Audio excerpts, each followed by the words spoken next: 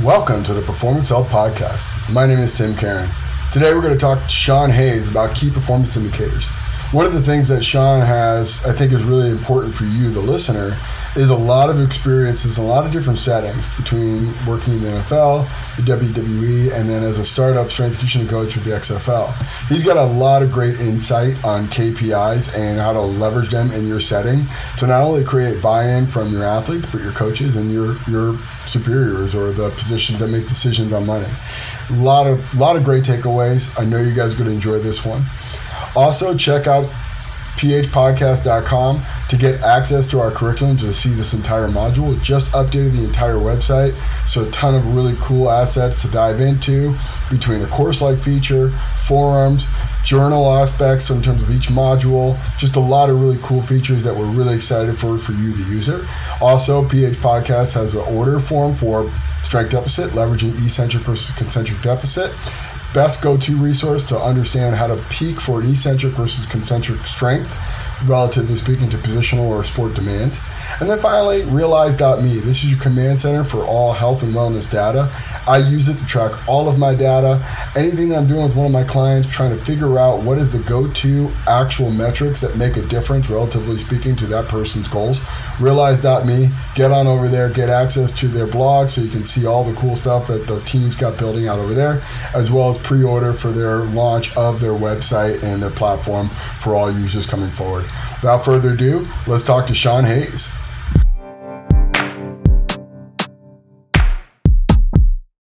All right, everybody, we got Sean Hayes. Sean's got a big new life journey here, but we wanted to kind of get into almost a reflective moment off of his time with the WWE, working with NXT, as well as some of the other experiences he's had between the Texans, Penn State, and his time as an athlete at Harvard. So, Sean, I want to introduce you and take a chance to go through what you got going on, and then go through KPIs, man. All right, let's do it.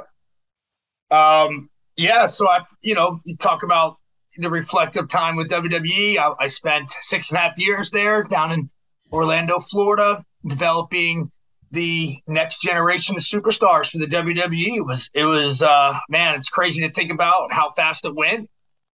It seems like yesterday I was kind of presented with the opportunity to leave the Houston Texans to take on that journey. And then it's like, man, it's already over. So that's wild. In 2016, I left Bill O'Brien, Craig Fitzgerald, and the Houston Texans to join up with WWE and Paul Levesque, Triple H, and Matt Bloom, who's the head coach down there at WWE Performance Center. And, man, just kind of embarked on this world that is professional wrestling and sports entertainment. And I'm just so fortunate to experience that. And, grew up as a huge fan. Watched it ever since I was little and continue to watch it. And it's like, you don't really think about it when you're there because it's like a job. But then, now that I'm away from it, now that I'm kind of embarking on another journey, it's looking back, it's like, wow, it was pretty cool to be a part of the WWE, being such a big fan and helping out as just for 6.5 years, a long time. It wasn't. So it was a very, very good experience because I felt it was like such a unique environment in the sense that you had all these types of athletes in one weight room. And I felt like I was probably, this is how I felt. I don't know if it's true or not, but I felt like, man, I'm the luckiest strength coach. I'm probably the only strength coach that has this type of weight room. And that's how I felt. And that's why I knew it was such a special place, because you had people from all different backgrounds. You had people from, former athletes from the NFL, from MMA, NBA, WNBA. You had people from different countries. You had male, female. You had, big, small, everything in between, American Ninja Warriors to bodybuilders to, football players to boxers, to people that from India, China. 45% of our roster was at one point from different outside of the U.S. So I felt like it was like a very unique environment in that sense. And after having gone through that, I felt like I can kind of attack anything. And that's kind of like where I how I felt to taking on this new journey is I felt I was ready to embark on it because of the experiences I had with WWE. So walk us through 6.5 years ago when you first took the job with NXT. It was a completely blank slate. Like, you didn't have a weight room. You didn't have any like infrastructure to follow, right? What would that felt like? And, what were some of the things early on you thought you wanted to really focus in on to help get that program initiated? Yeah, good question. I remember that day like it was yesterday. Probably some other. I wish I could remember a lot of other times like I can remember that, because I had some great times there, but a lot of football. My memory's not that great. I need to get up on my Alpha GPC. Oh, yeah. But so here we go. I left Houston on a Friday. I arrived to the Performance Center on Monday. Well, what I'm thinking in my head is I'm thinking WWE, big time global company. I'm going to walk into a weight room that looks like something I just left with the NFL weight room. That wasn't the case. I walked in, there was a weight room, but there was stuff that was like all scattered around. It was no rhyme or reason. It was very much just like, if you can imagine, just big square footage, 5,000 square foot of stuff, but just kind of stuff aware, no rhyme or reason. And I walked in and I this is what I thought. I'm like, oh no, what did I get myself into? Because this is not what I thought it was. That was my first reaction. Oh no, what did I get myself into? This isn't performance. This just looks like stuff. So after kind of digesting that, the first thing that we had to, was going through my mind is how to create this flow, right? How do we take what we have and kind of, create this flow of a weight room? I wanted to kind of, when I think about weight room, and this goes back to, you and I have a lot of discussions about what's important in a weight room. And then, you look about what we had gone through with the Houston Texans and Penn State, and some of the things we messed up with Penn State, some of the things we messed up with the Houston Texans as far as weight room design. I know that we wanted to have some flow. There's need to be the rack side, right? There needs to be space for the racks. That's where you're going to do your performance stuff. That's where you're going to squat and your bench and your dead and your performance lifts. You needed to have this flow of open turf area where we could do our dynamic warm-up settings. And then we had our kind of auxiliary movements where our dumbbells and, machines and things like that, so that's kind of how I wanted to do it. That was like my first kind of challenge was, how do I kind of take what's here and then kind of set it up in a flow? And then over time, it's like, all right, how can I talk to our budget guy to get some of this and then get some of that and then get, slowly type of build this thing. And then it was very kind of like, all right, prove my worth with the company and show up and work hard until they eventually were like, man, this guy's busting his ass. Like, let's see what he has to say. And then that's when I said, we need more turf space. We need pitch sharks. We need reverse hypers. So it took a little while to get there, but I put my head down, grinded, kind of like proved myself in that sense where I was like, all right, I'm not going to sit here and ask for all these things. I'm going to get to work with what I got, which was good. It just was, I needed to create the space. And then after about 6 months to a year stuff, they started to kind of trust me and they started to open up a little bit as far as like, oh, you need more space? Yeah. Okay, here we go. And that's where we kind of expanded the turf space. We got some pitch sharks, some reverse hypers, some things like that. We kind of really made better use of the space. And to this day, that's what I'm carrying with me is one of the most important things for a weight room. As I'm with the XFL and we're designing weight rooms as we speak, we got to have these are big guys. These are big athletes, and space I think gets kind of, it's not as the first thought. It's an afterthought, so to speak. So having that space is what was crucial for us, especially with the WWE, because we were training large groups at a time. We were having, anywhere from 10 to 20 people in a group. So that became really crucial. It's something that I take with me now is what is really important for to have in a performance weight room. So I think that's actually a really good segue. So, point of this talk about key performance indicators, and year one, just kind of like basically running around with your hair on fire, trying to figure out how do I get this room to allow me to just basically do a program that resembles what I want to do. But the other part is effectively figuring out what to do to get to some sort of functional outcome. And early on, I'm sure there was a lot of like, I have an instinct about this, but what were you leaning in on early on in the WWE of what to do, and what were you trying to learn about what actually makes a great WWE athlete or superstar? Yeah, great question. I think the first part of that is you nailed it right in the head, running around with your hair on fire. It's you as much as you think you going in there with a plan. My plan was day one. I knew what I wanted to do with a lower body day. It was a Monday. I wanted to. I had that as a plan. This is what I wanted to do. I wanted to kind of set the tempo. We're gonna train. They didn't train as a team, right? They didn't train. It was a come in, kind of do what you want type thing, and it was just there to do something. It was just kind of there for them to train. So I wanted to set the tempo right away, almost like a college football setting or a pro setting where it's, hey, this is what we're doing. We're doing all this dynamic warm up together. Then we're going to teach the box squat. Then we're going to do some sled drags, or kind of had that plan. And then from there, it was like run around with your hair on fire, kind of get this thing, get that. That was the most important thing, is we train as a team now, and we are a team. So then as we get rolling with that, when you're talking about what's important, this is where you and I have such good conversations, because our settings were very similar. We trained year round, right? Where's the payoff for these guys?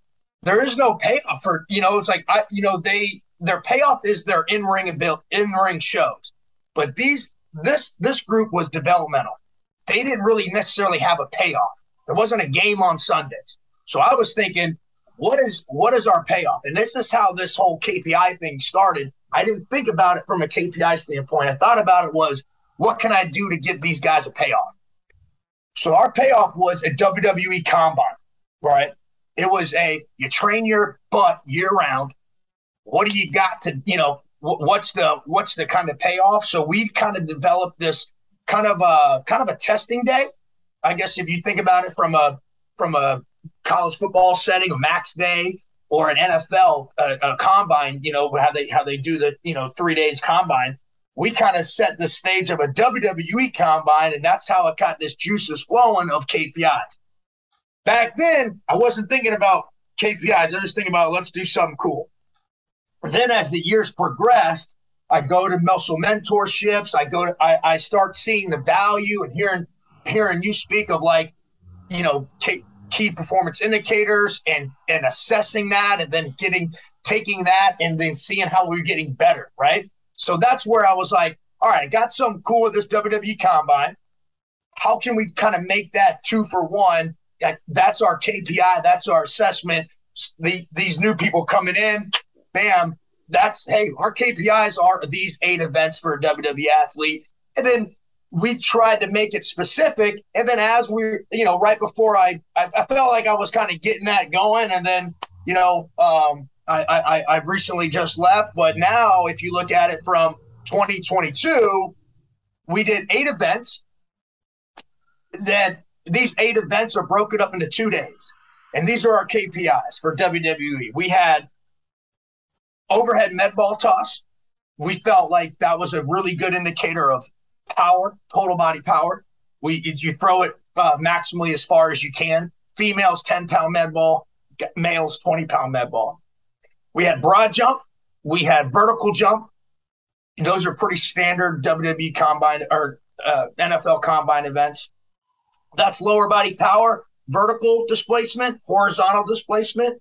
We had a in-ring shuttle. So we wanted to make this more specific to the WWE. So it was a timed event, more of a, hit the ropes 3 times, see how similar to a 5-10-5 in the football setting. So we had that as our 4 speed athletic days. We'd come back day 2 and we're focused more on strength. We had our IMTP, which we utilized force plates, which was our lower body strength, kind of like a max deadlift. we had pull-ups, we had a a cardio testing, which was we wanted to throw, that was felt like we needed to have some stamina test. And then we had I'm missing one. We did I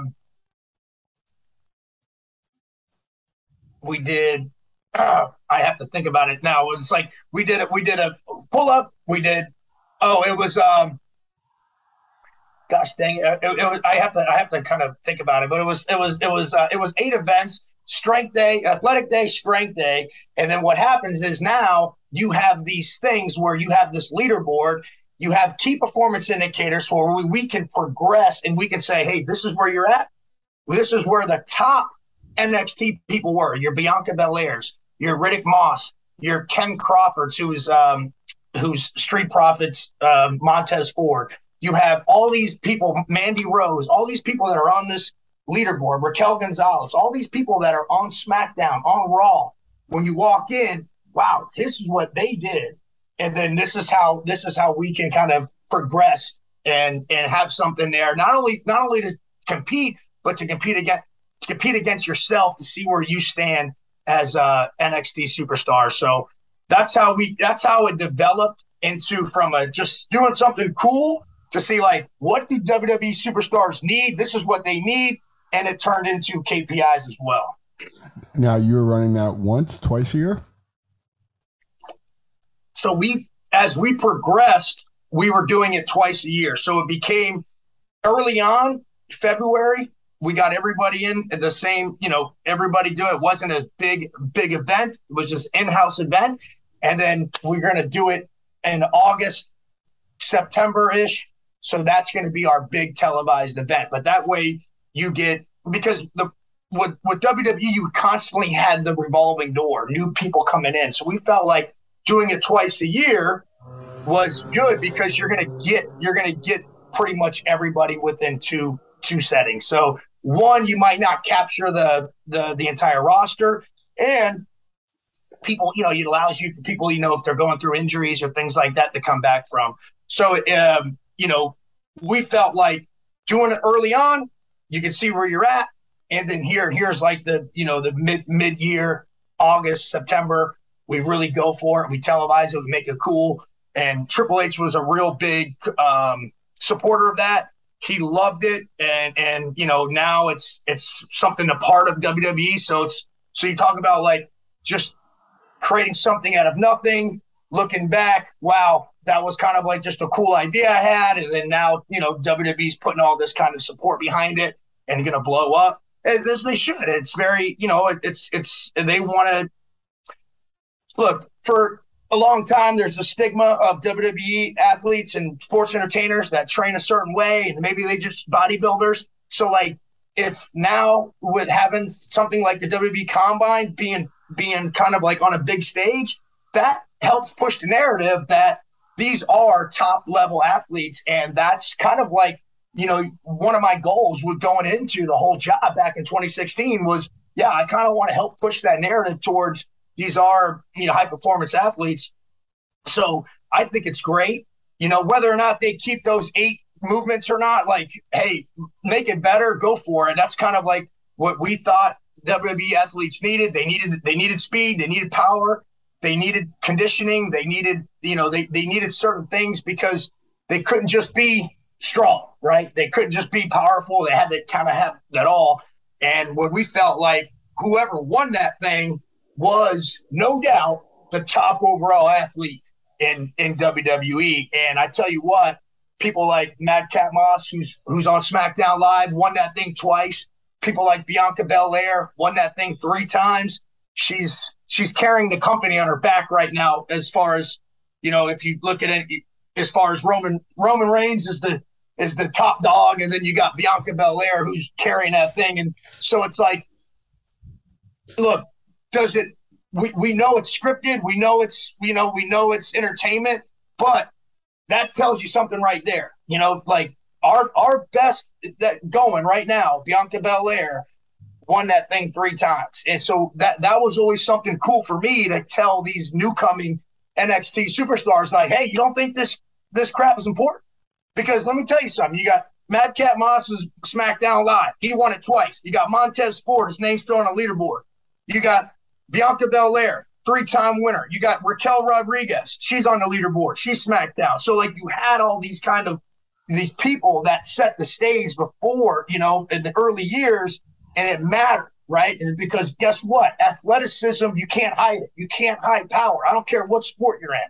I don't care if you're in football, basketball. The powerful athletes got the advantage. Brock Lesnar, there's a reason why Brock Lesnar continues to be at the top, because he's a beast, right? He literally is a beast. He's super explosive. I always used him as an example of like what we were trying to shoot for, you know. And yeah, you know, maybe you know, it's not always a telltale sign of for especially for WWE, because, you know, things are scripted and promos matter and character matter. But I tell you what, you got character and you got this athleticism, man, you got a deadly combo right there. And that's what we tried to do with NXT, with our combine, our KPIs.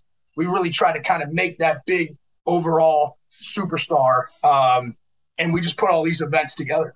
Yeah, because like you look at what's marketable for WWE, it's, you know, charisma, stage presence, but athleticism and being able to do all the maneuvers and all the acrobatic things like creates a great show. And if they're limited athletically, they can't do nearly the same maneuvers. It becomes a less than show, and then need to be exceptionally strong in the other areas like charisma and stage presence. Why would you limit yourself, right? Why would you hold yourself to this small, finite thing that you do, which is a really profound thing to think about. I guess I would like to go into the area of, so you do KPIs, you did it the first year, your first year combine. You know, what did you learn from those tests that influenced your program year to year going forward in order to help you write a better program to meet the goals of some of these tests to help your athlete perform at a higher level? Yeah, it's a good question. So, you know, you talk about looking at it from, let's just talk about it from a power standpoint, right? That kept being that kept coming up as like, man, that's really important, because this is what this thing's all about. The suplex is power. And then so there was really two things that kind of helped me steer my programming. One was power and one was stamina. So the power aspect, you look at it like this. What's the power definition? What is it? It's a math equation, right? It's strength times speed. So when you talk about developing the program, if we need to get more powerful athletes, first thing, you know, what we did, we got VBT device, right? We needed to know if we were training in power zone or not, if we were training in speed or we were training in strength. If you don't have it, you're guessing. And that's something I learned from you, where it's like you needed the objectivity to know whether you were guessing or you're not. So like, that was a big thing I learned from you. It was like, bam, we're getting the VBTs because we need power. Hey, we're going to train 4 days a week, 4 to 5 days a week, right? That's just the way our setting was, because we saw them so frequently. So we did 2 days of dynamic and 2 days of strength. So speed and strength, if we train that way, we felt like we're going to get that power. We were going to become more powerful. It wasn't necessarily what type of exercise we were doing. It was, are we training in that zone or not? So we put the BBT charts on each rack. We explained, you know, by osmosis, right? Every single day, today's dynamic day, we want to be above 0.75, you know? And then today's strength day, we want to be below 0.75, right? So it was really kind of dialing in on, are you training for strength and are you training for speed? And we felt like if we could kind of get, it didn't really matter what the lift was. It could have been band bench press. It could have been a power clean. It could have been a band box squat, a speed dead. It could have been a floor press. It didn't really matter. We hooked that VBT device on, and depending on the day, what the emphasis was, that main lift, every major lift we had the VBT on it. So we knew, the athletes knew, if they were training for speed and they were training for strength. We felt like that was a good pairing for us to become more powerful. And, you know, now when it's like somebody comes up to me, man, they're 6th on broad jump, right? What do you got to do? Hey, we got to get more powerful. Here's and you say, how do I do that? Well, you show them what you're going to train for strength, you're going to train for speed. And then the other thing that was developed that kind of like influenced our programming based off the KPIs was the conditioning aspect. We kept finding out that didn't matter how big you were, didn't matter how strong you were. If you don't have the gas tank, it don't matter, because you're going to blow up in the ring, and it doesn't matter how technical you are, how good you look aesthetically. If you didn't have the gas tank, it was going to be a problem. You blow up in that ring, and anybody that knows wrestling can tell you, whether it's a fan or whether you're somebody that's in it, that's the number one thing. So that really influenced my programming as far as stamina. So the things we did there is we just kind of, we bought things like joint-friendly conditioning machines, right? So those are your Versa climbers, those are your skiers, your rowers, we bought things like, we had sleds, we utilized them a lot. We did things, and again, going to muscle mentorship with your things like, your implements like your steel maces and your steel clubs and kettlebells and slam balls. These are all joint-friendly movements or joint-friendly exercises and machines that you can put these athletes on and not worry about them banging their elbows, them hurting their low back and their knees. So we utilize that a lot, those things a lot, and that influenced our programming, and we really dedicated a day towards that. So if you had 2 days speed and 2 days strength, one of those speed days, right, let's say it was a lower body dynamic day, because it was our second lower body day of the week, we felt like we could kind of cut into the back end of the workout as far as lower body, because what do athletes train on? They train on their legs, right? They're they're practicing on their legs.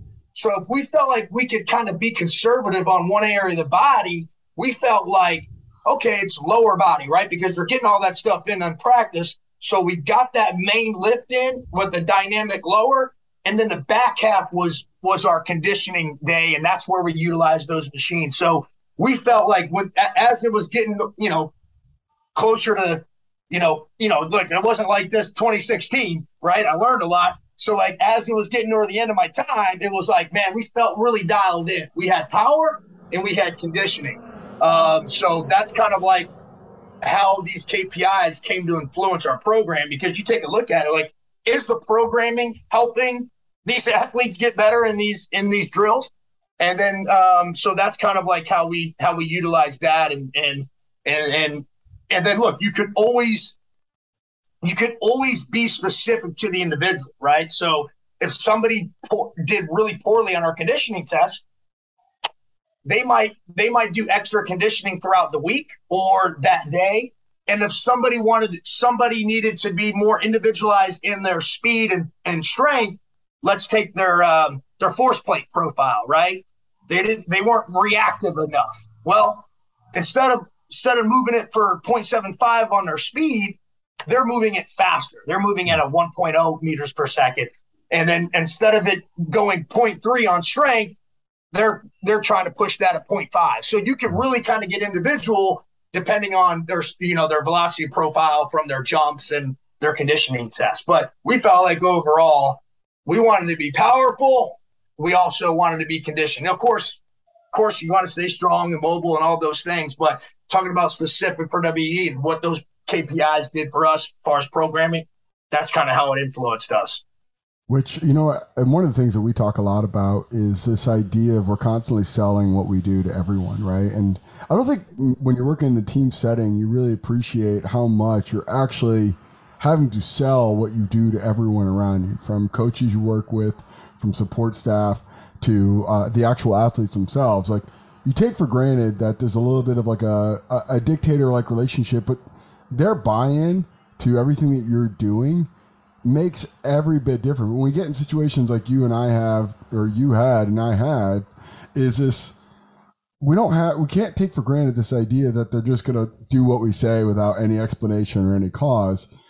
Is that, and I think there's an example here for you, which we've talked a lot about, is with the WWE, there's a little bit of autonomy allowed to the athlete if they have they're a little bit more of a veteran, or they're a little bit more of like, I'm not going to buy into that 100%. So it's not a foregone conclusion they have to train with you if they're part of NXT or if they're part of the WWE.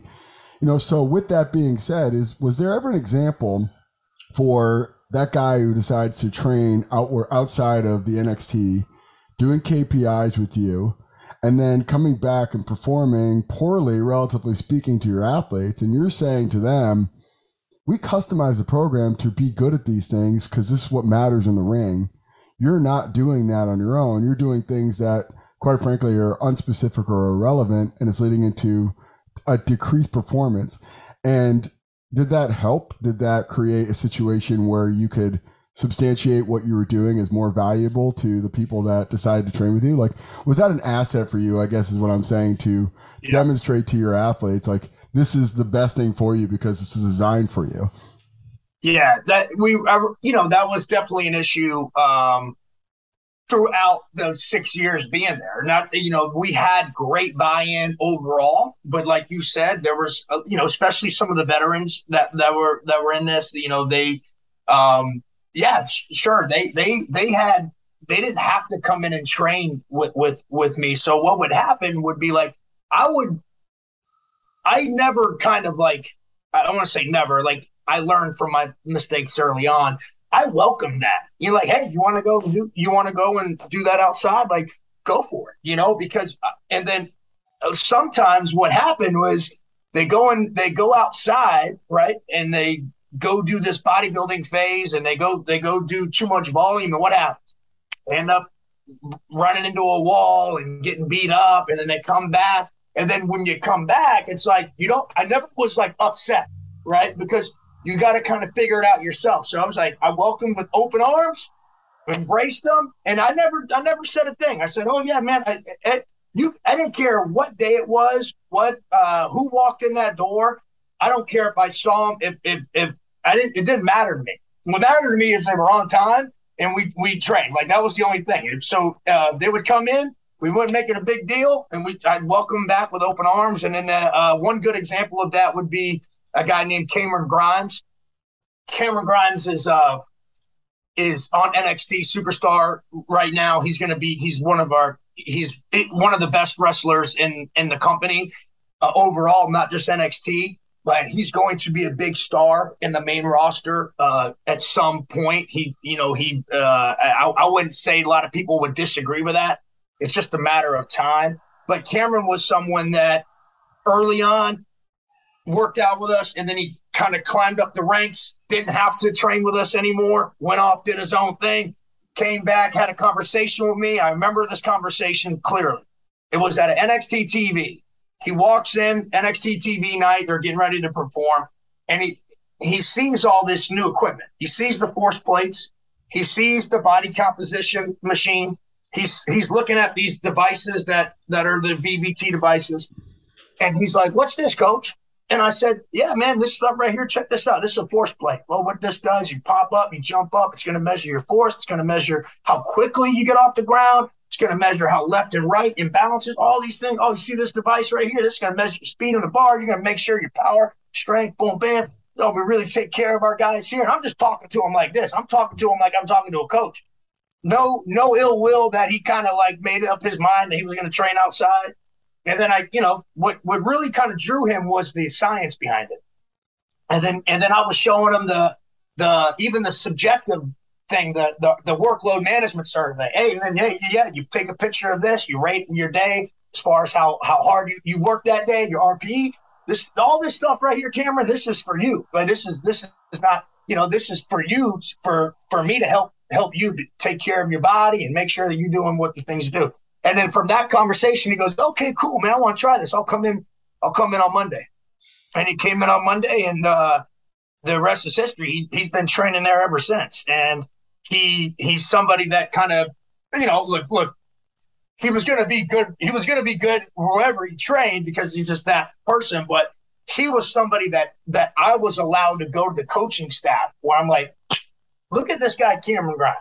Went outside, did this, came back to us, didn't have to. Body looks great, killing it. never felt better. Like that was a real good example of, for me to spar. You talk about like selling your stuff. I was able to sell the coaches on that because they were like, man, Cameron Grimes is one of our top guys. I'm like, oh yeah, this is what happened. So the technology was a real big component in that. Not everybody's going to look at technology that way, but what that does, it allows you to kind of prove what you're doing. And I remember that conversation, and there was, that's just one example of how somebody said, okay, yeah, I'm going to go and do my own thing because, I want to be, it's individual to me, and I needed this and I need that. Okay, cool. And then he came back, open arms, never had a, it wasn't like, screw that guy, he don't know what he's talking about. It was just an open embrace. And that was one of those cases where it's like all these things help, the technology, the stuff we were doing. And then he's, obviously he's doing great. And it's just a matter of time before you see him on the main roster. What's amazing about that is, and this harkens back to my time working with the military and meeting various special forces, and I'm not allowed to say their name publicly, but, one of the things that we saw, one of the special force groups, they're like, look, if it matters to protecting our lives and saving the lives of our countrymen, we're going to do it. And I think it goes into this narrative of like, when you work with any of these groups that have a lot of autonomy with what and where they do, like WWE superstars or NFL athletes, like a lot of people don't really appreciate that. Hey, there's a lot of managing egos and certain things, like, right. I mean, not trying to say that Tom Brady and his trainer with the strength staff in New England and Tampa Bay is disruptive, but that strength coach who's walking around Tampa Bay has to be respectful of him based off of, like, essentially he's a GM and he's the guy, right? And you as a strength coach need to be able to swallow your own pride and your ego. But there's a moment, right? There's this moment do you go to that person and go, hey, what your perception of me at one point is maybe fair, but look how we've evolved. And you know why we've evolved? Because we tested and we found out gaps and we found out areas we can improve upon. That perception at one point, and maybe it was just your first impression or maybe it was accurate. But now, what I am now, relatively speaking to that, and what I could provide you based off of what I've learned from folks like yourself, like I'm going to go do this by myself, or we found areas or limitations from our programming, relatively speaking, to the KPIs that we assigned, and we invested money, we invested time. Like, you can't just add velocity-based training or force stacks or force plates in any kind of capacity without putting some time and learning how to use them or understand them, right? Like, it's not just this simple buy it and it'll happen. It's not like this, like, oh, I got my force plates, check that box. Right. Like, a lot of time, energy, and effort that goes into figuring out how to use it and then implementing it into your program and then interpreting that information and then selling that. And then what happens is you have a elite level athlete, and much like special forces or working in NFL, like the athletes they'll believe more into you if you're capable of growing and evolving to what their needs are. And absolutely, only one way to do that is to evaluate your programming, relatively speaking, to a baseline. And that's where KPIs really come in, and having that awareness. And it started off as, how do we create some sort of like true north here and vector, give something to push towards. But in the other end, it gives you something like, oh, dang, I really have a limitation in this programming. I need to get more cardiovascular machines. I need to get velocity-based training. I need to get force plate technology. I need to get body composition analysis. I need to get these things to really give me some sort of like indication if I'm doing a good job or not. And then all the athletes walk in and go, damn, I really appreciate you giving me that effort. So with all that being said, and I think there's another actually really big talking point here, and we haven't talked about it yet, but NXT expanded to more than just outside of Florida, right? And you had a location in another country that you almost had to like almost start from scratch again. And I think this is like another moment is hopefully going to give you a great segue into your next venture in your career, but like working remotely and blindly, like when you were looking at NXT in England, were there some things that you're like, okay, this matters, a substantial thing? Does it go back to, let's get them training as a team, let's get into these combine things, and let's start to learn from that from an equipment standpoint? Like, what was your approach when you had a completely remote location that you weren't seeing more than once a year? Yeah, that was man, that was some of the most rewarding experiences that I've had is that that NXT UK, because we literally start I can show you pictures. We literally started with a one of those it's like the three-sided cages, right? It's like a squat rack on, a squat rack next to it and squat rack behind you had three. And that's when we started. It was just like that med balls, some bumper plates, and a couple plyo boxes. That's what we had to train 50 people in the UK. And we did it. And the main thing for that was the main thing with that was getting set up of the flow and like this is what I want to bring to my next stop. The flow of like how a workout is. A lot of these people, a lot of these athletes, they did not know how a workout should be, right? Like they walked in, they got to the whatever gym they start hitting, right? They do a chest day or they do a back day and just start going. So the big thing for me was educate, teach. Hey, we're gonna roll out. We're gonna self myofascial release. Here's what we're gonna do. We're gonna do foam roll. We're gonna do lacrosse balls. Okay. Next thing we're gonna do, we're gonna mobilize those joints. Right. We're gonna go. And then these things progress as you get smarter and you evolve yourself because you see what's latest is out there and.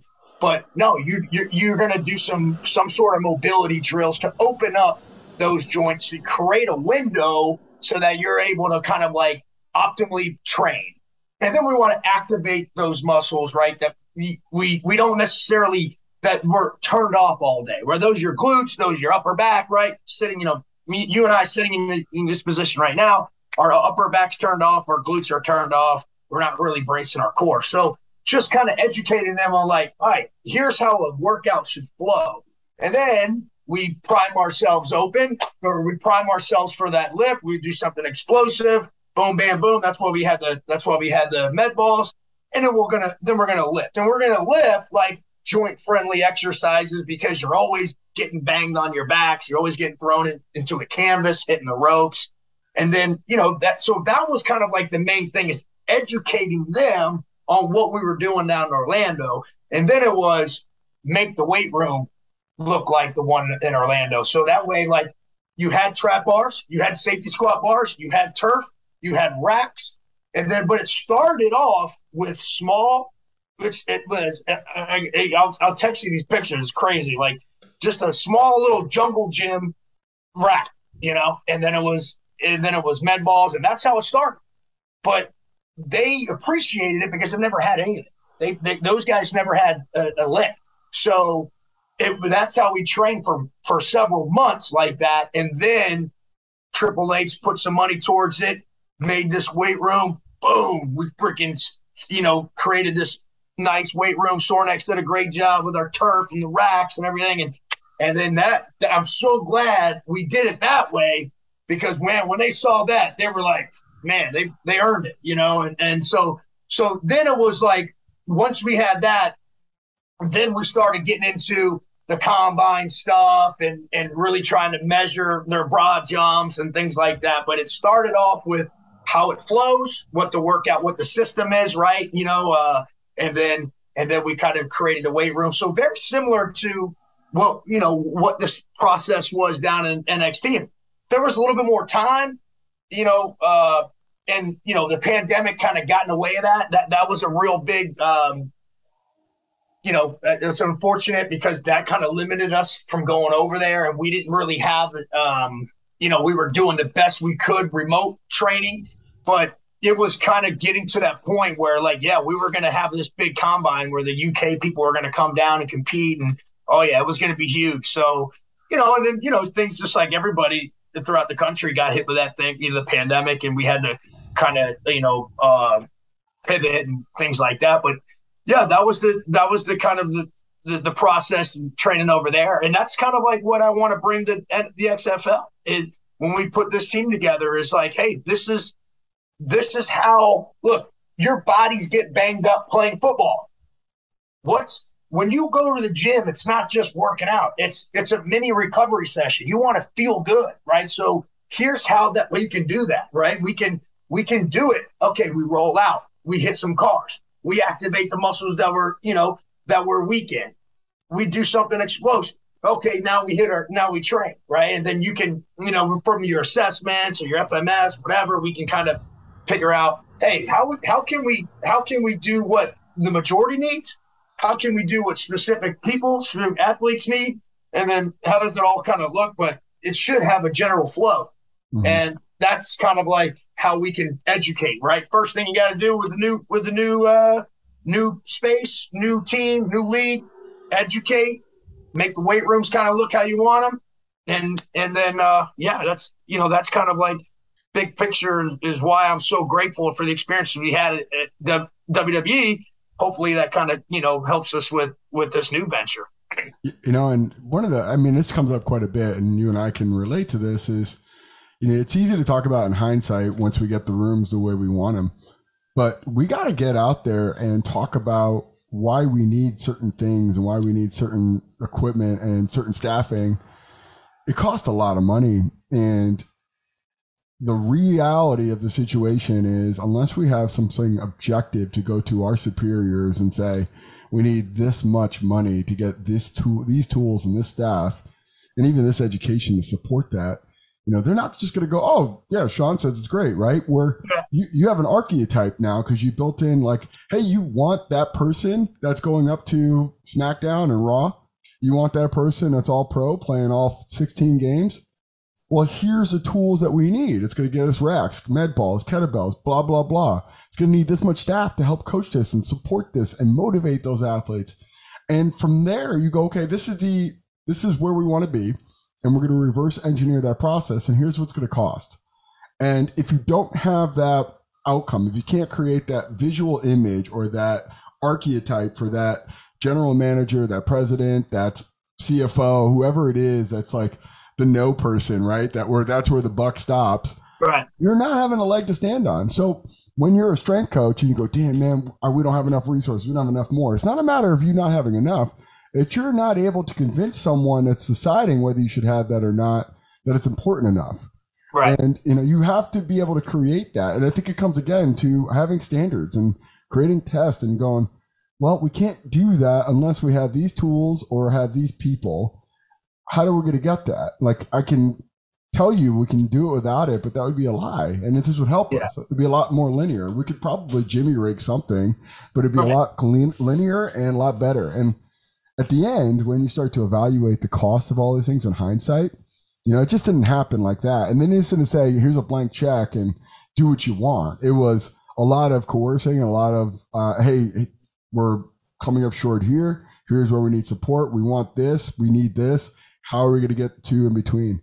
And as you start to look at now this next venture and you're going like, it's so easy to look back in hindsight. Like, well, this is what we had at the end over 6 years of talking to athletes and talking to coaches and talking to the people that make decisions on money, to now like, oh man, it's going to take a long, slow process to building out. And the same thing with myself in my situations. Like, I start from year one at our first Allegiate to what it costs to actually build that out over the course of 6 years, and outfitting that with not just 6 racks, benches, and bars. It's a much more intricate thing with a bunch of other things I've added over the years. And now starting day one with everything all the other locations have, like, okay, this has gotten pretty expensive quickly, but it was necessary.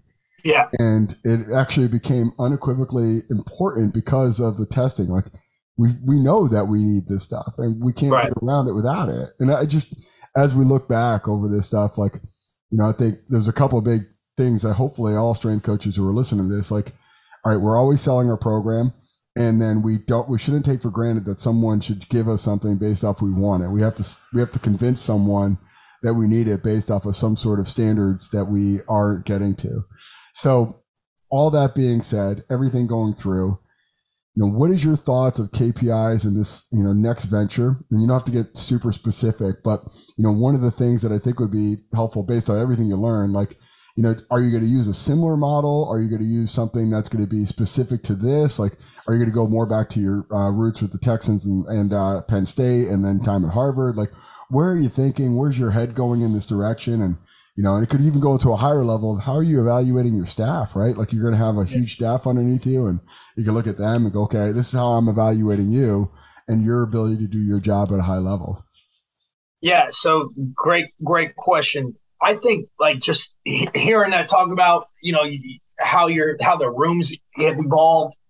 I think we bring and what we want to bring to XFL. I think something that's like, you talk about racks and med balls, kettlebells. Like one of the things that I feel like that you need, right, is these force plates, and I think they're just so valuable.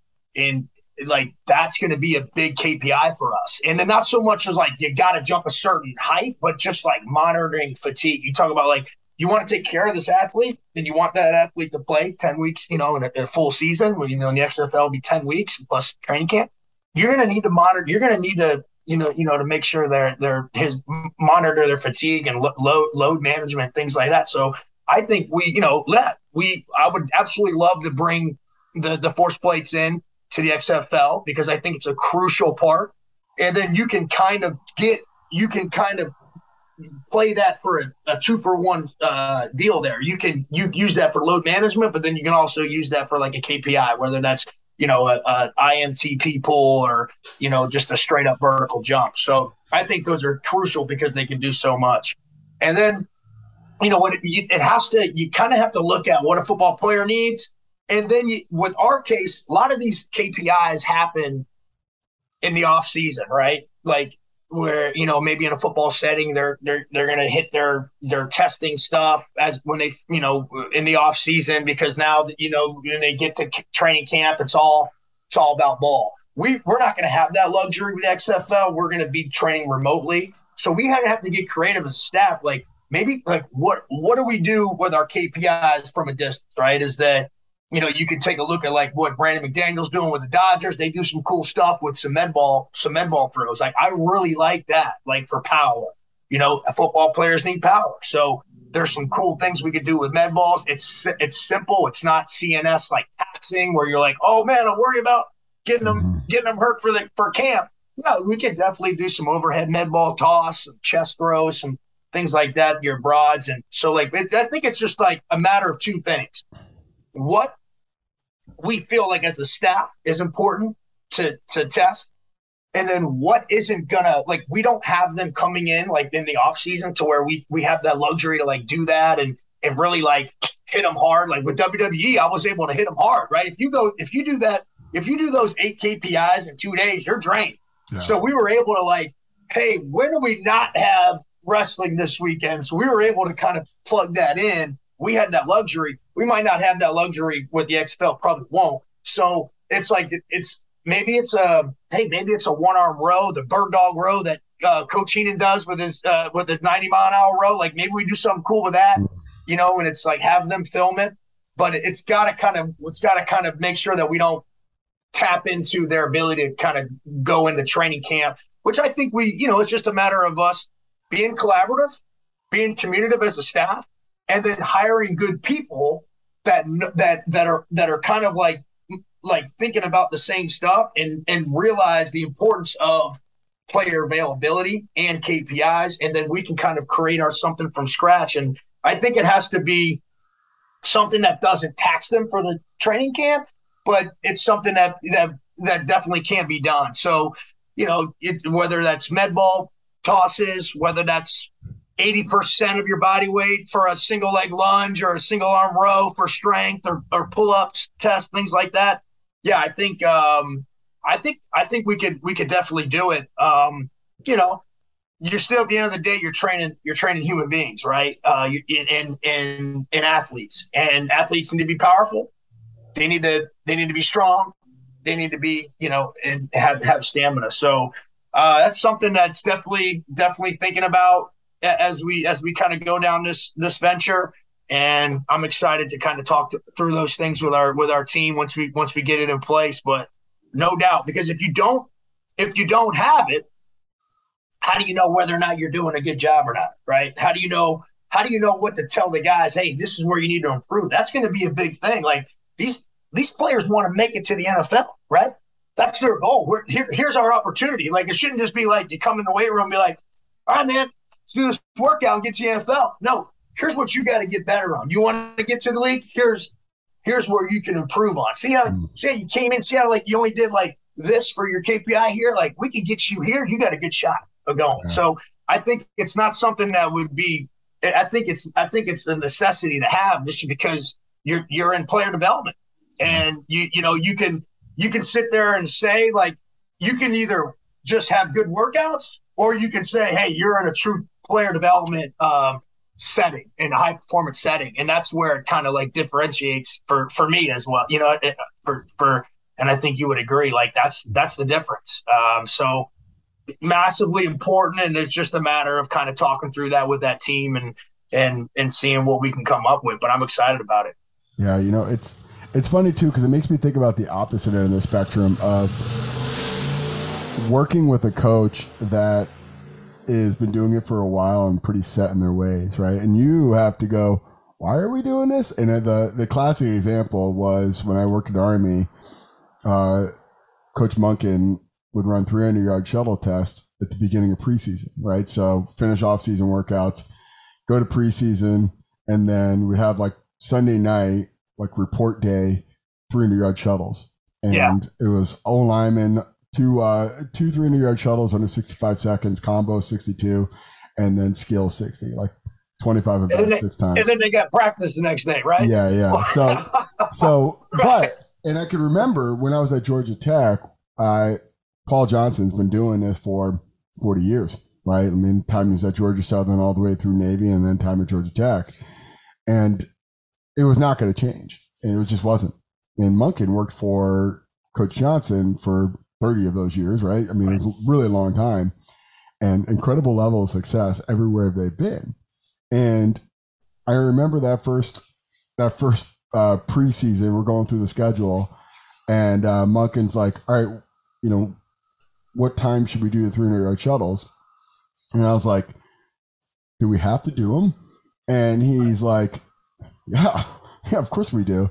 And I was like, well, what does that say about me not doing my job in the off season, right? Like, and he's like, what do you mean? I'm like, well, if I have all the guys there throughout the entire summer and they come in there for the 6 weeks that we have and they're getting after it for all 6 weeks, and we have certain standards and KPIs that we're meeting, right? From a performance standpoint, we're making improvement. Guys are going through all the workouts and doing everything they got to do to help them prepare for preseason. Does that say that you don't believe that I'm doing my job?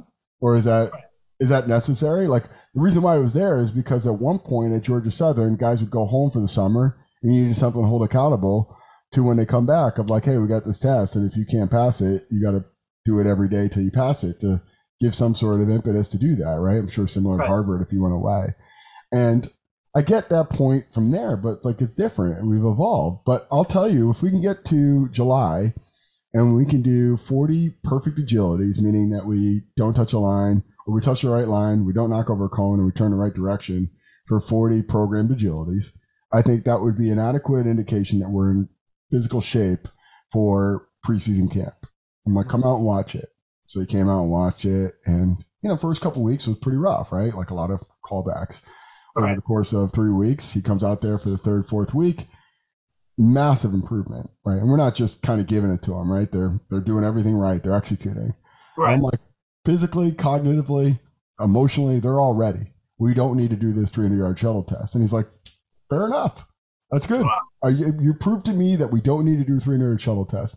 And we don't have this issue of a bunch of hamstring pulls on practice one because guys are absolutely gassed. The alternative is when we were at Georgia Tech, we did 300-yard shuttles every week to prepare for a 300-yard shuttle test, knowing that's not in the best interest of the athletes. We're not working speed to power, working energy system that's probably not specific.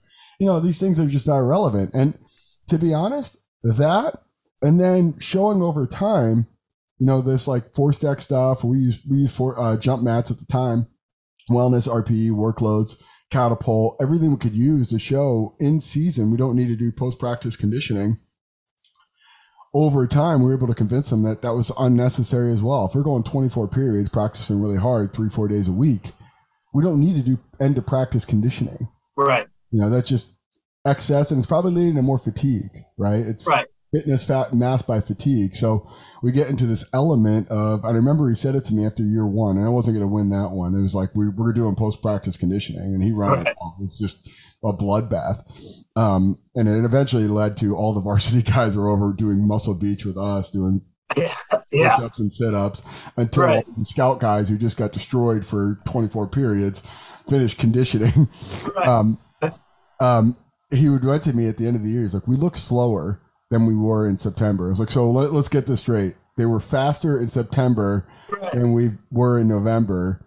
And we've been practicing 3-4 days a week for the past 12, 16 weeks. Do you think it's a shot? Yeah. Do you think it's a matter of fatigue, or we've been a lack of effort? And he's like, it's fatigue. You know that, right? Workloads are sky high, all these things. But unless we had compelling evidence and objective data to show him from Catapult and workloads, then we wouldn't be able to win that. So that next year, we were able to say, hey, here's our energy system development. Here's how we develop our perimeter guys to meet the demands of practice. Here's our interior guys and what they do to meet their bioenergetic demands in practice. Here's how we progress this week over week, month over month, from one phase to the next. We don't need to do a conditioning test, and we don't need to do post-practice conditioning. It's unnecessary. It's actually leading to a performance decrement. Right. And those are some areas that I was able to convince them through KPIs. But the other end, it's you get a blank slate. And you're going to have to get out there in front with a bunch of people who have their ways, right? Like a bunch of coaches. Like, this is the way I've always done it. This is the way my coach did it. And saying like, no, we have actually like a compelling evidence to show that we don't need to do it that way. Trust our process, and we'll show you unequivocally through objective data that we're going to do it. And on both ends, again, we're always selling.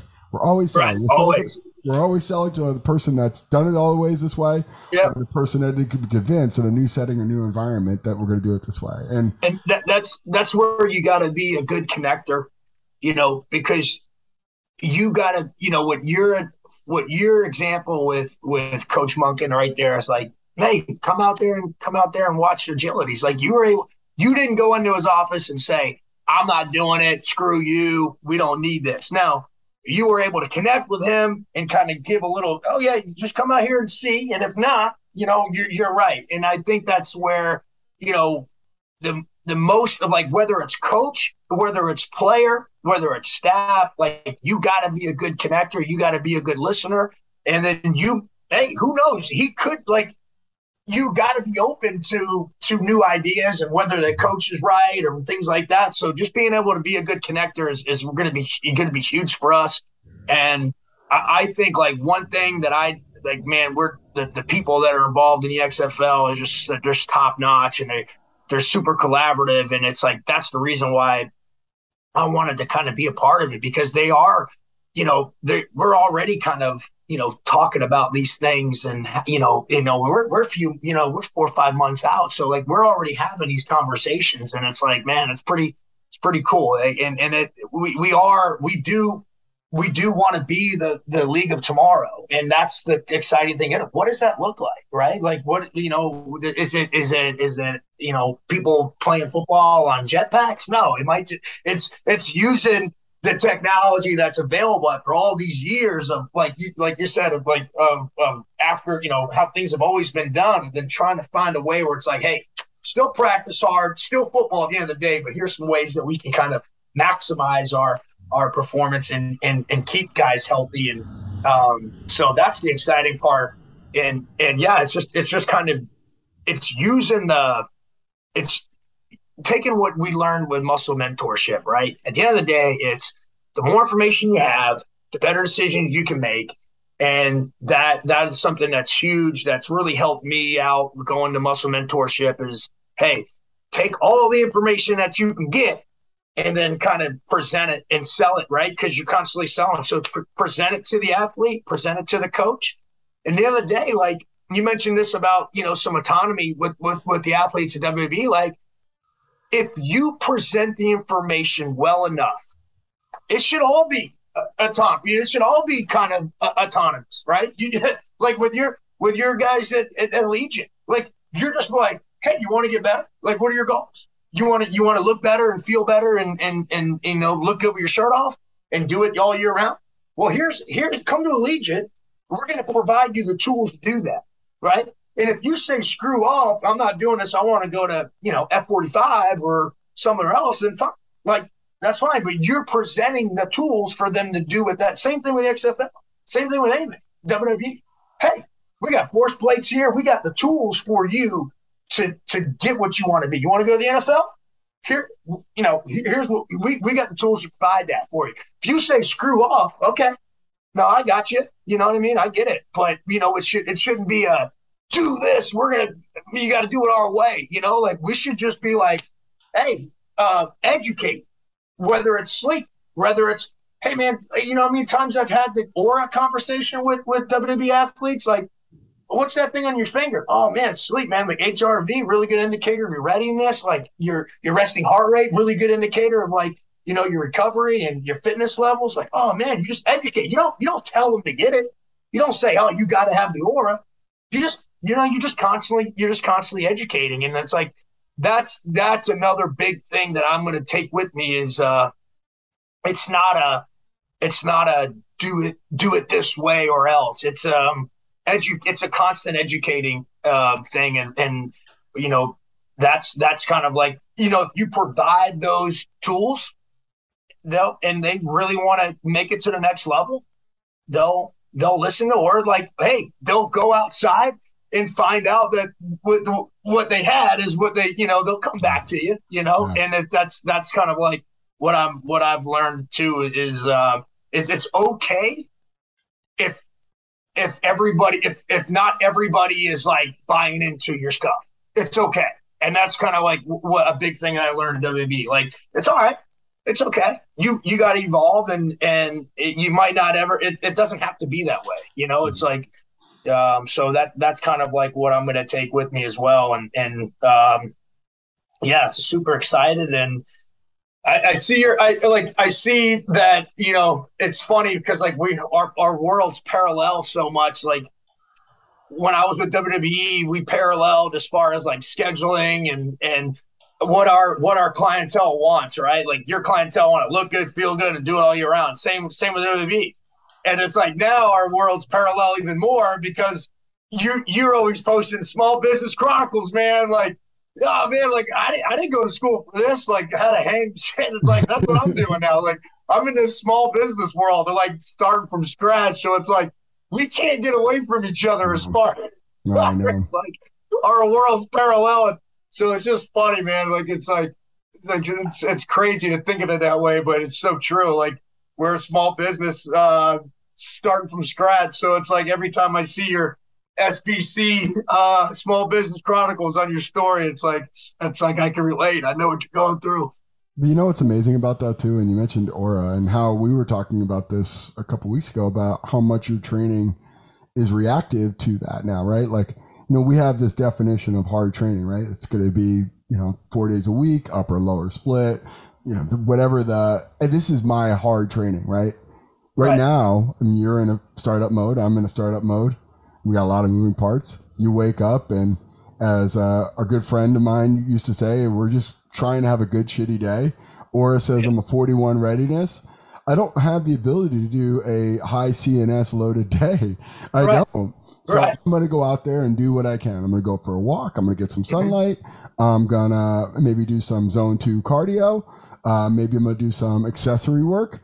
And that's it. That's my training day. But isn't that something that you look through with your XFL athletes and you're saying, we're going to get to the tail end of preseason. What is our ability, right? Everyone's going to come out guns blazing, go hard, try to make a roster. What is their ability on week 4 preseason or getting towards right before postseason where everyone knows their fate? Either they're going into playoffs or they're not. And everyone's motivation is either really low or really, really up. And you're having to manage all of that. And you're looking at their readiness, their workloads, their wellness. And you're going, how do I have a really good shitty day for every single person here? Because I've been there myself. Like, if you were going to say, like, damn, I didn't do 90% on barbell back squat today, and I didn't do a set of PR on this exercise today, I was a waste of my time. That is the farthest thing from the truth, right? You woke up, 41 readiness, sleep was like a 10, all these really low scores. Like, all right, what is the best thing I could do today for me? That's a win. And I don't think you know that Because if you're only going off this baseline without any testing or any kind of diagnostic to support like that, and it's not saying that you're coasting. What it is saying is that you're being reactive to the things that are absolutely true. And then when the time does come and readiness skyrockets and now you're ready. Yeah, and that's when you capitalize on it. Right. But again, going into this idea of like, unless we're doing some sort of testing and diagnostic of where we're at, you don't really know, and you don't appreciate that, and you don't have this like awareness of it, and then you kind of scratch your head of like, damn, performance was really shitty with my team today. Like, that wasn't our best day. I wonder what it was. I wonder if there was something I could have done beforehand to know that was going to be a shitty day. Or I wonder if there was something I could do from an inventory standpoint to ensure that everything we're doing is the best we could possibly do on that given day based off of the needs of the athlete, right? And that's why high-low comes into play. That's why all these things have to evolve, because that there's a certain limit to what someone can do, and then there's ebbs and flows and motivation and workloades. And if we can get in front of that, if we can kind of know that and program for that from the get-go, I think that we're putting the athlete first. Mm-hmm. And because we were putting them in their head, and we talked about it. You mentioned this at Muscle Mentorship, be selfish, right? Do it for you. Get the information for you, and it'll trickle down to your athletes. And that's kind of like, I just texted you a few days ago, actually beginning of the week. I'm like, I'm switching my workout routine. For the longest I can remember, I was I was like lower upper recovery day, lower upper, kind of recover on the weekends. And I just hit you up. I texted you. I said, man, I'm going high-low approach, right? I'm going train, walk, train, walk, train. And it's like, because this new job is mentally, it's stressing, it's Small Business Chronicles. It's you're on the computer. I'm getting a bunch of blue light all freaking day. And it's like, okay. And I wouldn't have known the ebb and flow, the high-low approach, if I didn't go to you and learn from you. And it's like, that's something that we can take and bring to our athletes with the XFL. Like, hey, you're going to have hard practices, man. Like, you're going to. So let's piggyback that with, maybe a lower intensity day. And we can even educate some of the coaches, maybe like, hey, hey, you got after him here. Okay, how about a little bit of a, walkthrough type day here, and then we pick it back up, and then we can kind of educate them as well. And as long as we're all collaborative and we're all kind of thinking the same way, player first mode, what's best, I think we got a good shot of doing something cool. And just really, it's just funny you mentioned high-low, and it's like how I did that this week myself personally, and I loved it. And get after it on Monday, go for a walk on Tuesday. I don't care. Like, I could be feeling great. I'm still going to go for a walk because I know that day's going to be stressful. Right? I know I'm going to be sore from the day before. So it's like, it's just setting those plans in place to kind of help you withstand all the stressors and things like that. So it's working out so good. We'll keep it rocking and rolling with the high-low approach. Well, and it's interesting though too, of like the track and field where it really evolved from. You do have that definitive output measure, right? Did you run across the line faster than you would if you didn't train? Football has every Sunday, Saturday, right? And that's where it becomes like really easy to justify it. It's when you don't have that. When it's Groundhog's Day of preseason, it's 30 days straight of practice. You don't have that like, oh man, that practice sucked. Like, what the fuck? These guys don't care. Right. Like, well, we just did 24 periods of full contact practice. Pretty much 24 of which were basically Oklahoma drill and team yesterday. I could have told you that was going to be bad based off of the workloads and everything else that went into it. Not to mention this too, of like, you basically just told them how bad they were for 3 hours straight, and then meetings were an hour telling you how bad you were. Like, emotionally, physically, and cognitively, they're pretty drained. I can't imagine the day after is going to be good. So having that discipline and that structure to understand that physiology and psychology and motivations, ebbs and flows are going to be, or spiritually, whatever way you want to define it, this like constant up and down seesaw effect of, we need to get out in front on that. And we need to understand that today's the day we're going to overreach and push really hard, but there needs to be a little bit of yin following that, or a little bit of hey, we're going to do a walkthrough today, or hey, we're going to do a little bit more time in the meeting room, a little less time on the field, or we're going to just go helmets, or we're just going to play just games, right? We're going to do games and situational stuff and just make them think, but not move a whole lot. Whatever Right. it is that makes sense for that coach and that staff to get the best performance possible. But you can't fight physiology, and you can't do more than what your body's capable of doing on that given day. And for It's us, that stress fatigue model. yeah, You and for can't, us, yeah, yeah, can't do it. Can't outdo it. no, and I think that's too of like it's just a great lesson for us, and especially as we get older, the margins become smaller, right? We don't have that as much bandwidth once we get 30, and then you get 40, and then you get 50, and it's like that the freedom or the bandwidth to handle more than you probably can becomes less and less and less. Yeah. And you realize your 4-day split gonna probably go down to a 3-day split. Yeah, exactly. Yeah. And you just, hey, again, just trying to make the most out of every single day possible. But hey, well, Sean, I honestly, I think that's an amazing conversation, honestly. And this was really cool, and I appreciate you taking the time. Any closing words for anybody who's listening from just from your experience at WWE, what you're going with XFL, or just anything you want to kind of talk about, closing it off with KPIs?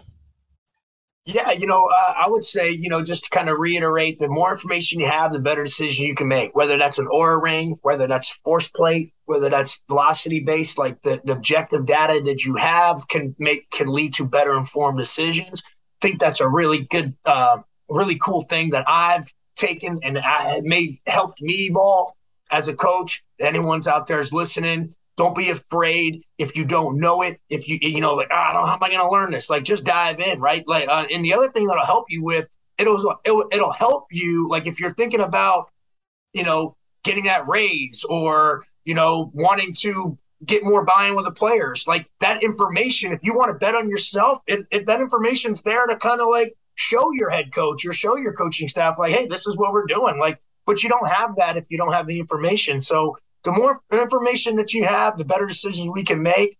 That's kind of like a key thing I've taken away from you and going all those years of muscle mentorship. And so I would say that it's a big one, big take home for me. Amazing, man. Well, thank you again for your time, and everyone knows where to find you. Floor Hayes over at on Instagram. Yeah, dude, it's the best, man. And it's gonna and that whole thing is getting refurbished and redesigned. So I can't wait to see the finished product, man. That's gonna be awesome. Yeah, we got to get if the rain ever stops here. I'm building it right in the start of hurricane season, so it's probably not a good idea. But hey, Small Business Chronicles, man. That's it, man. That's it. No doubt. I can't wait to have your Fit B&B. You go to school for that? Did I go? No, I didn't. No, I didn't go to school. No idea. Just winging it, man. Just winging it. That's awesome, man. Well, thank you again, man. This is so cool, and appreciate you getting on, and I hope everyone enjoys, man. Yeah, thanks a lot, Coach. We'll do it again for sure. Absolutely.